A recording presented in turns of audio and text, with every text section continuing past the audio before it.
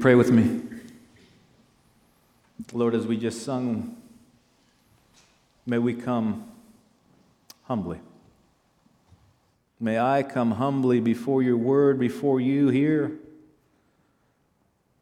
Apart from you, we can do nothing. Apart from you, I can do nothing. And so I pray, Lord, that you would be present with us as we look into your word, and I pray that your Holy Spirit would be amongst us to encourage us and to challenge us, to give us insight. In Jesus' name, amen. Continue to preach through the upper room discourse. So if you have a Bible, if you could open up to John chapter 13. John chapter 13, the last two Sundays, Pastor Tom has been preaching. We're going to look into the middle, kind of sandwiched on both sides. He preached about Jesus predicting the betrayal of Judas. And then last week he talked about Peter's denial, and sandwiched in between those verses is what we'll see here today. It's the new commandment that he gives. Jesus turns to his disciples, the 11 that are left, some called the faithful 11. And it's interesting, he talks about love. We see love a lot in these chapters, in these verses. At the very beginning of chapter 13, it says, having loved his own who were in the world, he loved them to the very end. He loved them to the very end. He washes their feet, talks about betrayal and denial. He instructs them, he cares for them. Judas leaves the room, and there they are. We have this dramatic change in events. As Judas leaves the room, Jesus says, what you're about to do quickly. And now the cross is in full sight for Jesus. He's drawing near. It's in full sight for him. And in that moment, he begins to explain what he's about to do. A little bit about his glory. If you see verse 31 and 32. Am I doing something wrong? Hello? Is that better? That sounds better, thank you. John 13, verse 31. When he was gone, talking about Judas, Jesus said, now the Son of Man is glorified, and God is glorified in him.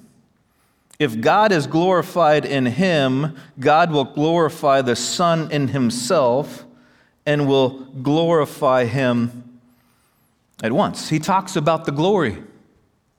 He talks about his glory. God is glorified in him, not just by him. As he goes to the cross, it says he is glorified in Christ. In John 17:5, it says, and now, Father, glorify me in your presence with the glory I had with you before the world began. The Father and the Son, they glorify each other. Although they're distinct, they are one in essence. I don't know if you've ever done this when you contemplate and look at the cross and kind of, I ask myself, do I admire Jesus who gave him his life up, or do I admire God who gave up his only begotten Son? And it's impossible to decide one or the other. We can't decide. Christ, the Son, is glorified, and the Father is glorified in the Son, and the Son is glorified in the Father. You can't separate the triune God even in the cross. They're glorifying one another. Because sometimes you look at something like the cross, the events of the cross, and say, that doesn't look like glory. It doesn't look like glory. It looks like the opposite of glory, and that's the wonder of God's glory. What Matt shared about his friend. Thanks for sharing. That was powerful. He got a glimpse of the glory. And it's about his glory and truth. The first 18 verses of John 1 talks about this. We have beheld his glory, full of glory and of truth. So he talks about the glory, and then he says, I need to depart from you, my children, little ones, in an affectionate term, and gives them some encouragement, and then tries to explain what's going to happen. I'm going away.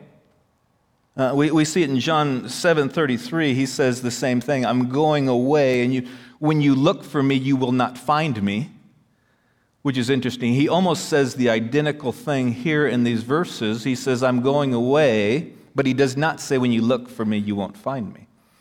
But he does say, you can't come with me. But then at the end of this little passage of the new commandment, he does say, you will be able to come later, at a later time. But for now, they are together. They are not separate from each other. And so Jesus goes on in verse 34 and 35. A new commandment I give you. Love one another. As I have loved you, so you must love one another. By this, everyone will know that you are my disciples if you love one another. He repeats himself 3 different times. And so really in those 3 times we have the what, the commandment, and then the how are we to love, as I have loved you, and then the why. And so looking at the what is this command? It says it's a new command. And on the surface, it seems like Jesus is replacing the old command. Love your neighbor as yourself, but that is not what he's doing. He's giving greater depth and understanding to this command. It's not a new command, new in the respect of time. He said, no, this command has been around before. Actually, throughout the scriptures, beginning in Leviticus, right? There's a great quote from a commentator. It says, the new command is simple enough for a toddler to memorize and appreciate. Profound enough that the most mature believers are repeatedly embarrassed at how poorly they comprehend it and put it into practice. Love one another. Is love evident in your life? And not just kind of, it's nice to have in my Christian life. Is it the main evidence in your Christian life?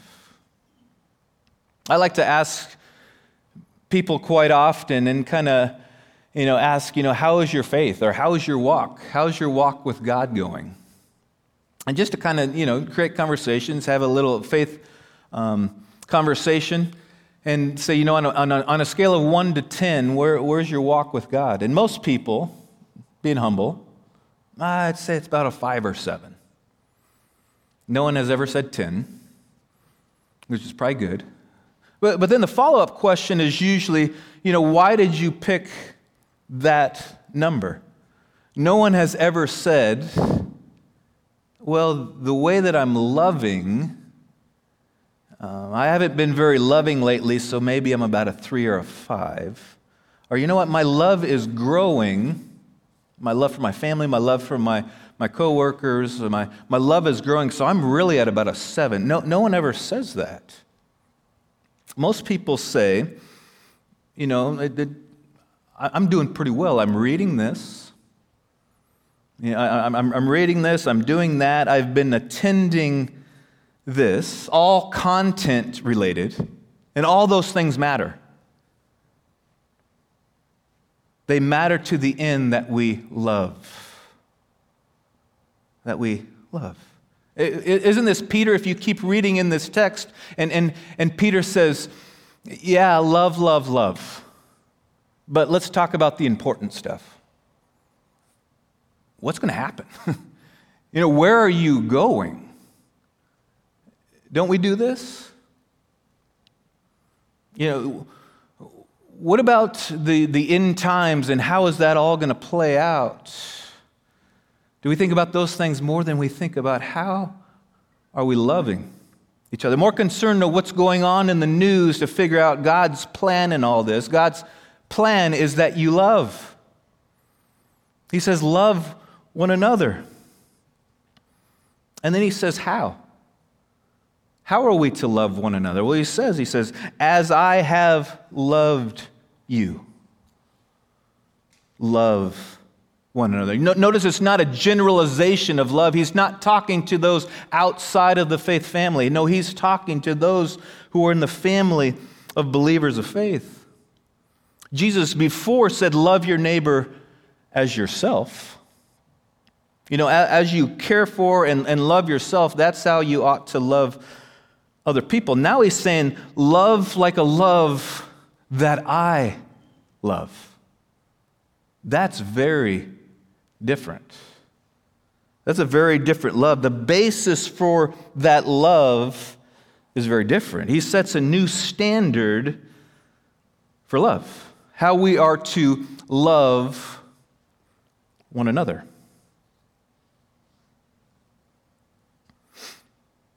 So we have to ask ourselves, if we're to love like Jesus loved, how did Jesus love? You can just read the Gospels and see many different times or ways that Jesus loved. I have a few. How did Jesus love? He loved selflessly. He didn't love looking for a return or what people would give back to him. So many times our love is built around what we will receive or what we will get back. That's not the way Jesus lived. That's not the way Jesus loved. Romans 15, verse 3, it said, for even Christ did not please himself, but is written that the insults of those who insult you have fallen on me. Often, our love is driven by our own needs, isn't it? Jesus says, no, I want you to love like I have loved you. He was willing to put aside his own needs. Remember when Jesus, he hadn't eaten, he was hungry, and he went off to pray, and the crowds followed him. And it said he looked upon the crowd and had compassion on them, like they were sheep without a shepherd. That is a kind of selfless love. He forgot about his own needs. He forgot about what he wanted. He was always looking to please the Father. He was always looking to love those who were broken. It was a selfless love. We also know, and this is obvious, it was a sacrificial love. Love is perfectly defined by the cross. He showed us love by giving himself up for us on the cross. The reality that he would take upon the weight of our sins on himself, so when we put our faith in him, we could live as if we lived a perfect life in Christ for what he's done for us. That he would be willing to carry the weight of our sin on himself, and he would lay down his life. We all remember Romans 5, verse 8, but God demonstrates his love for us in this: that while we were still sinners, Christ died for us. This type of love takes on pain. The world type of love walks away when it sees or experiences pain. The world walks away when it gets hard.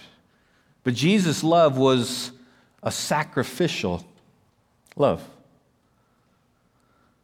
His love was a love of understanding. What do you mean understanding? This commentator says he loved with his eyes wide open. You've heard the phrase, love is blind, not here. No, Jesus loved with his eyes wide open. Jesus loved not because of the wonderful job that they were doing. One had just walked out the door. One was about to deny him. They were all about to scatter and leave him, and he loved them understanding all of this. He fully understands you. He fully understands me, and still with this understanding of who we really are continues to express and pour out his love. And his love was active. Jesus' love wasn't just words expressed. It's probably why John said this in 1 John 3:18, "Dear children, let us not love with words or speech, but with actions and truth." Jesus' love was active. He proved his love. We see it at the beginning of this passage when he got down on his knees and he washed the disciples' feet. Jesus said, "I'm going to the cross," and he went to the cross. He didn't just say the words, he was active in how he loved. John 15, verse 13. "Greater love has no one than this, to lay down one's life for one's friends." That's how Jesus loved. Jesus could have talked to each of the 11 disciples left in the room and specifically told them and reminded them how he loved them personally. Matthew, remember when I met you? Yeah. What were you doing? I was a tax collector for the Romans. Remember how I invited you in? Remember how I loved you? Remember how I went to your house right away and no one else understood that? Yeah. Peter. I mean, he could have just gone around the room to each of them and reminded them of specifically how he would love them over the years. Jesus says, "Love one another as I have loved you." He showed us how. He set the example, but it's also our motivation to how we love. 2 Corinthians 5:14, "For Christ's love compels us." He loved first, and therefore we love. If we are not overcome by the love of Christ in our lives personally, I don't know how we're able to love anyone else. Are you overwhelmed by Christ's love for you and what he's done for you? It's our motivation, but it's also our power, our source, our strength. When he says, here's a new commandment, not suggestion, but a commandment, love like I have loved you, that's an impossible task. Which is why he goes in the next few chapters talking about, but you're not alone. You'll have the Holy Spirit. When you're connected to the vine, I'll give you a power source, a strength. And then, of course, in John 17, he talks about that as well. That's how we are to love, like Christ's love, which is a perfect love. Why? Why love one another? Verse 35, "By this everyone will know that you are my disciples, if you love one another." In John chapters 12 through 17, the word world is used some 40 different times. The actual word world is not used here, but it's the same idea. He wants his disciples to be in and go out into the world to show who he is. By this. By what? By how you love one another. Everyone will know that you are my disciples. And the key word is if you love one another. In other words, it may be possible, that that people will not know that you are a disciple by how you love, by how we love. There's a great quote. It says, Jesus gives the world authority to judge our authenticity on the basis of our observable love for each other. Jesus gives the world authority to look in on us, and they have the right to say, hypocrites, if they do not see love toward each other.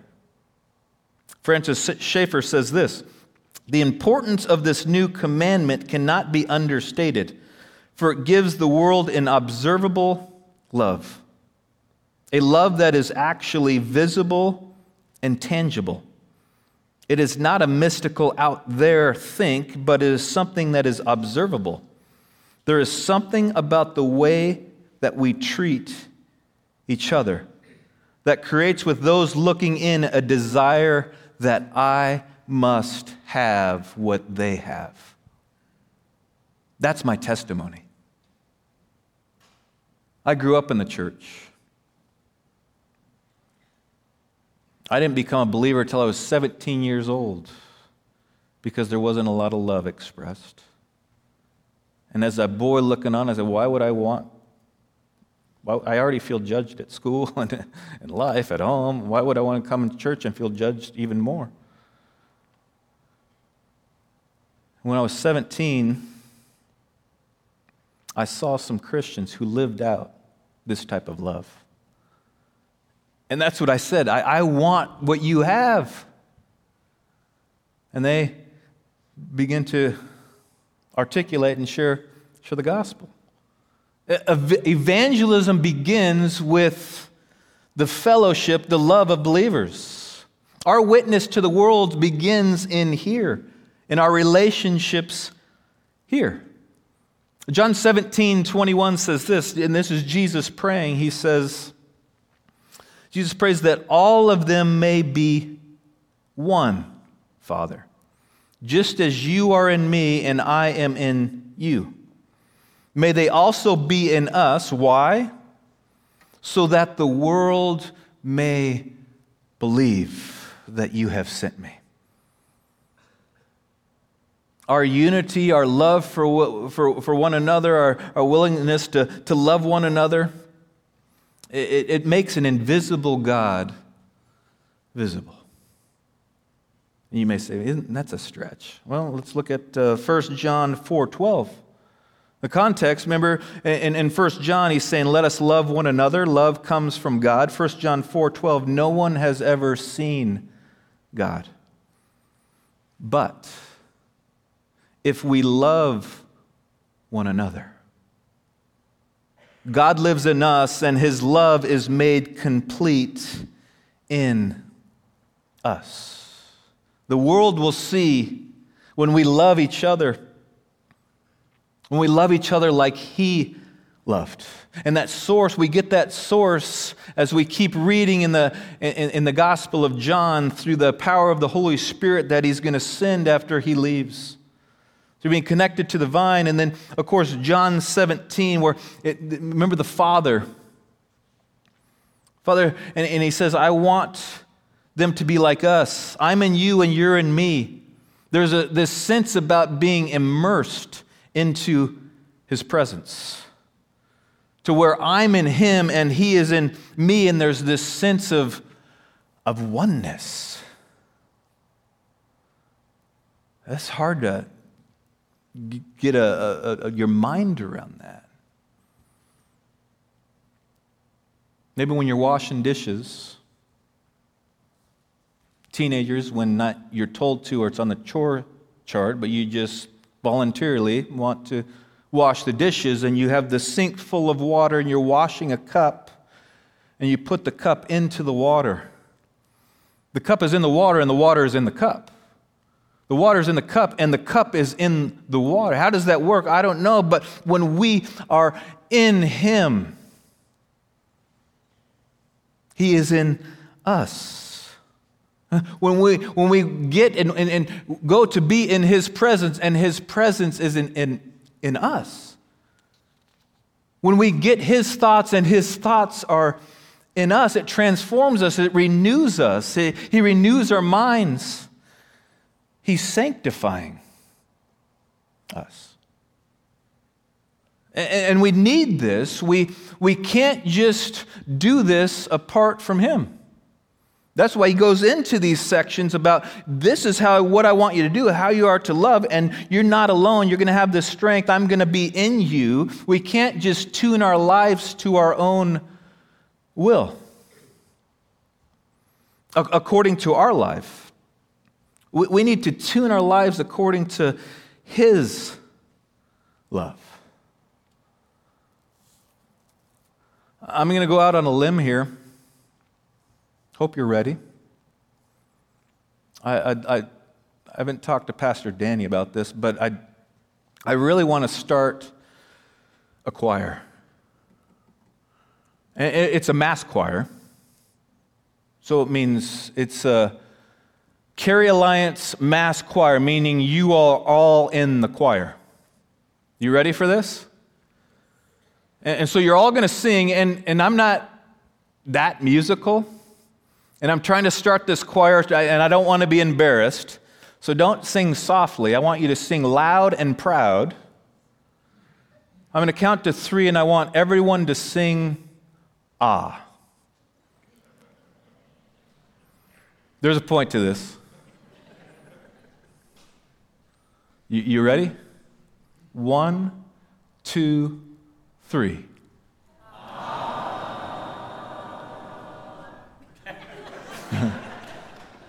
That was not good. But, not a good start, but that's okay. That was the first time we've ever been together as a choir, right? The reason it wasn't good is because we're tuning ourselves to our own voice. We're tuning ourselves to our own heads and what we think. If we're to love like Jesus wants us to love, if we're to experience and be the witness of love into the world, we need to tune our love to His love. That will we get unity. So we're going to try it again, but thank you for bringing a chord for us. So Donna's going to get a chord for us and kind of tune to the chord.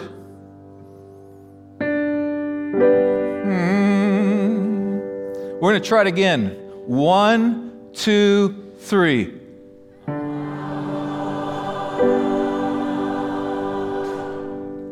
That was awesome. This is the first practice still. And that was second try, and that sounded incredible. Did it?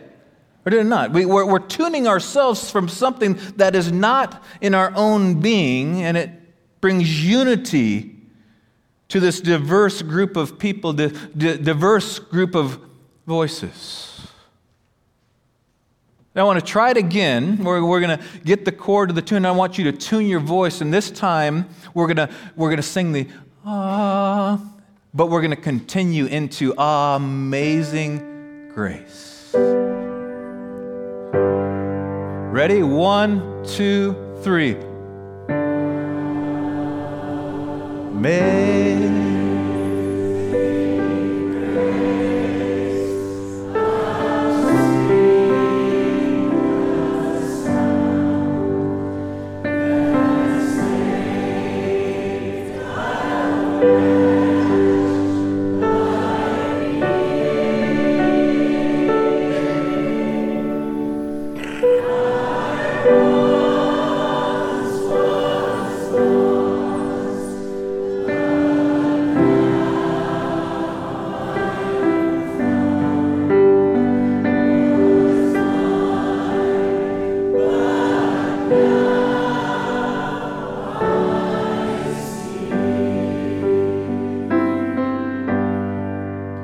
The more we tune into Him. And we're loving God and pouring out our love to God, and He's pouring into us, and we're unified with this love that is in the Father and is in us. It's a beautiful thing. And the world will look on that and say, I want what you have. That's beautiful. I want it. You think about it, this is our call to the world. Jesus was all about this. The Great Commission, go out into the world, and it starts with when you love one another and everyone will know that you are my disciples. Where are they going to see this love? You know, it used to be when someone had a crisis in their life or things were going badly, they would come to the church. That's not the case anymore. We're called to go out, to love each other in the world. And I believe the best expression of being able to love each other, and as the world goes out in here, but also out there, how do we do that? That's why I think small groups is such an important part of your lives. That you can go with a small group that love each other, and you go serve, and you go hang out, and you go love. Or you're serving on teams, and as you serve together, people look in and see that. We need to be loving in here, but also out there. I want you to see this short, under 2-minute video. I think it explains that a little bit.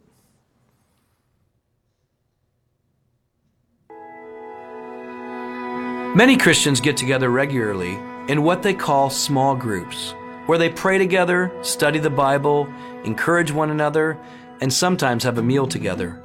This is a good thing.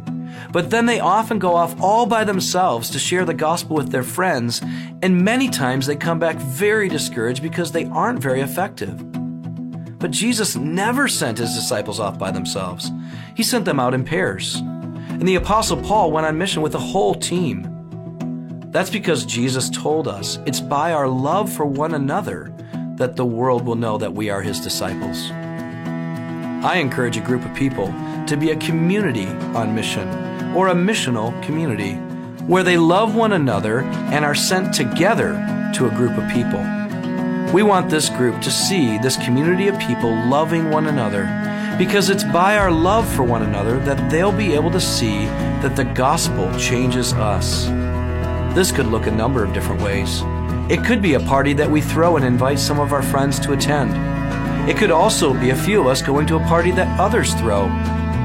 It could be us inviting some people we know to come serve others with us so that they can see our love in action. Either way, we want to get people who love Jesus to love one another in the midst of a group of people who don't know the love of Jesus. Jesus' intent is for us to be a community on mission, not a bunch of individuals on mission all alone. So can we get practical? I believe this new command is foundational of what He wants from us as believers. I think it's foundational in how we can go about telling the world who He is by our love for one another. What may that look like? I'm glad you asked. Kind of from the idea from the video, and this might be something you write, if something's like, oh, that's cool, I want to try that. If, let's say your son or daughter plays on a sports team or is in a dance team, cheerleading team, marching band, don't most of those teams and squads have parties at the end of the season? Shouldn't we be the ones saying, I'll host the party? It's going to be at our house, and I call my small group and say, hey, put this date on your calendar. Small group comes over, they cook the food, they serve the food so that you can minister and love. And as they see that love, where else are they going to see it? Unless we start thinking outside the box. Oh, no, Willie's dad usually does well, who cares? Not anymore. We're doing the party. Because we're called to be out in the world showing love. That's why we're doing the party. Another idea. Small group, I'm sure you have a great small group. There's good community, there's good fellowship, there's good faith. Once a quarter, invite some non-believing neighbors, coworkers to your small group. You might not finish the book, that's okay. Invite them in, and the whole purpose is to get to know them, share about who you are and how you care for one another. Don't you think they would love that? We need to do these things. A great story, there's a guy named Benny, and he was invited to a small group by a friend of his. Benny, he was a cool guy, very worldly. So I'll come check that out. And he came to be part of this men's small group. And he like just what we're talking, he was blown away. He was like, whoa, I'm dying for something like this. You know, I'm my friends, but they were just like craziness and selfishness, and I've never seen anything like this. He gave his life to the Lord. Still walking with the Lord. That was in 2016. That's my best story. We need more stories. Maybe they are happening. Maybe we just need to hear them more and share those stories more, because this is what we're about, is it not? This is our call. And if we don't start thinking out of the box of how we show love, then what are we doing? What else may it look like? A couple months ago, there was a guy connected to our church. His son plays basketball. And for some different reasons, they weren't able to use the gym. And I looked, I said, Tuesday nights are available. You can just use it. And anyway, not to make a long story too short or medium length, but we figured out a way, you know, if our small group were to host this basketball team, they could practice here, and it would all work out, and it would be incredible.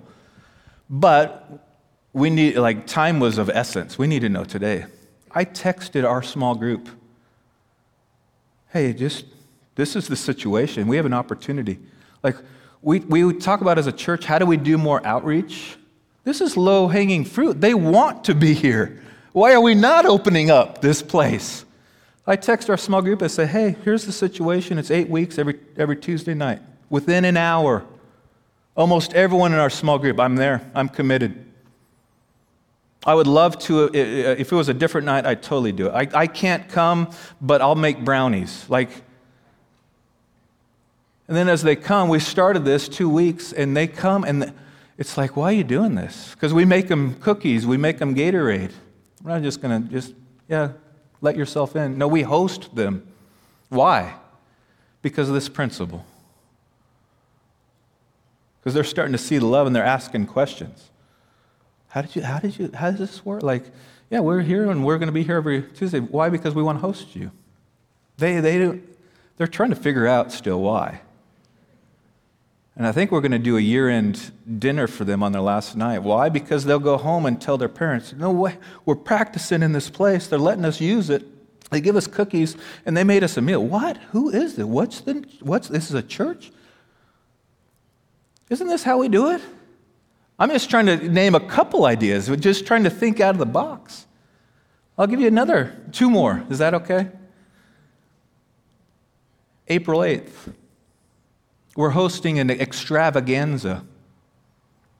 Eggs and hunts and games for kids, and awesome. A lot of people come from the community. Bring your kids, but if you may say, my kids are grown, they're not that age, this is why you come. It's not for you.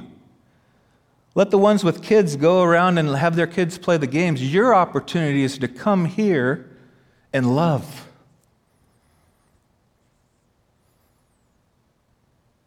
Introduce yourself to people and say, hey, you might be a little awkward because you say, do they go or do they not go? And say, I haven't met you yet. What's your name? Oh, really? Yeah, we live in the community. We don't go to the church. Oh, wow. Where are you from? Pittsburgh. Oh, no, I'll use a different example. There's like so many people from Pittsburgh or Ohio. Hey, what's your name? Oh, we're from Boston. No way, I've got a cousin from Boston. Or, whatever it is, and you say, nice to meet you. Oh, your kids go to this school. I need to introduce you to Bob and Martha because they lived in Boston for a while. Come, and you start to make connections. That you guys know each other? Yeah, we know all, but how do you guys know so much about each other? Because we love each other. Don't you think that speaks volumes to a world that is the loneliest time in our history, some say? So if you don't have kids, show up anyway. Go online and say, I'm going to volunteer, and you may not be running the bounce house or whatever we're having, but I'm just going to be around looking for people to connect with because they need to see love. That's pretty cool. Last one. April 21st. Been talking to Grant Spalding.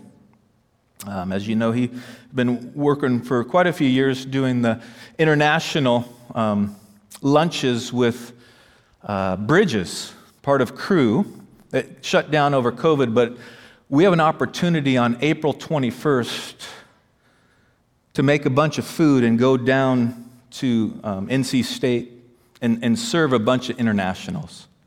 And we need some people, and we need a lot of food. So we need people to serve, and they see that love when they're serving. But we also need people just to interact and get to know. And say, where are you from? Tell me your story.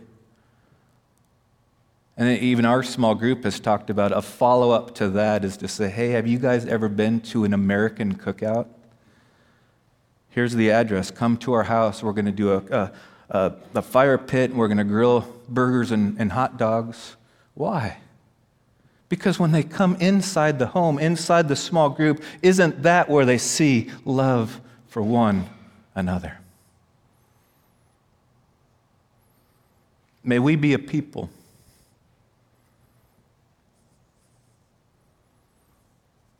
who see Christ's love, how he expressed that love, and may we look for opportunities. Sometimes it takes effort to think outside the box opportunities of how we can love one another so that a hurting and dying world can see our love and know that we are his disciples. Lord God, we need your help.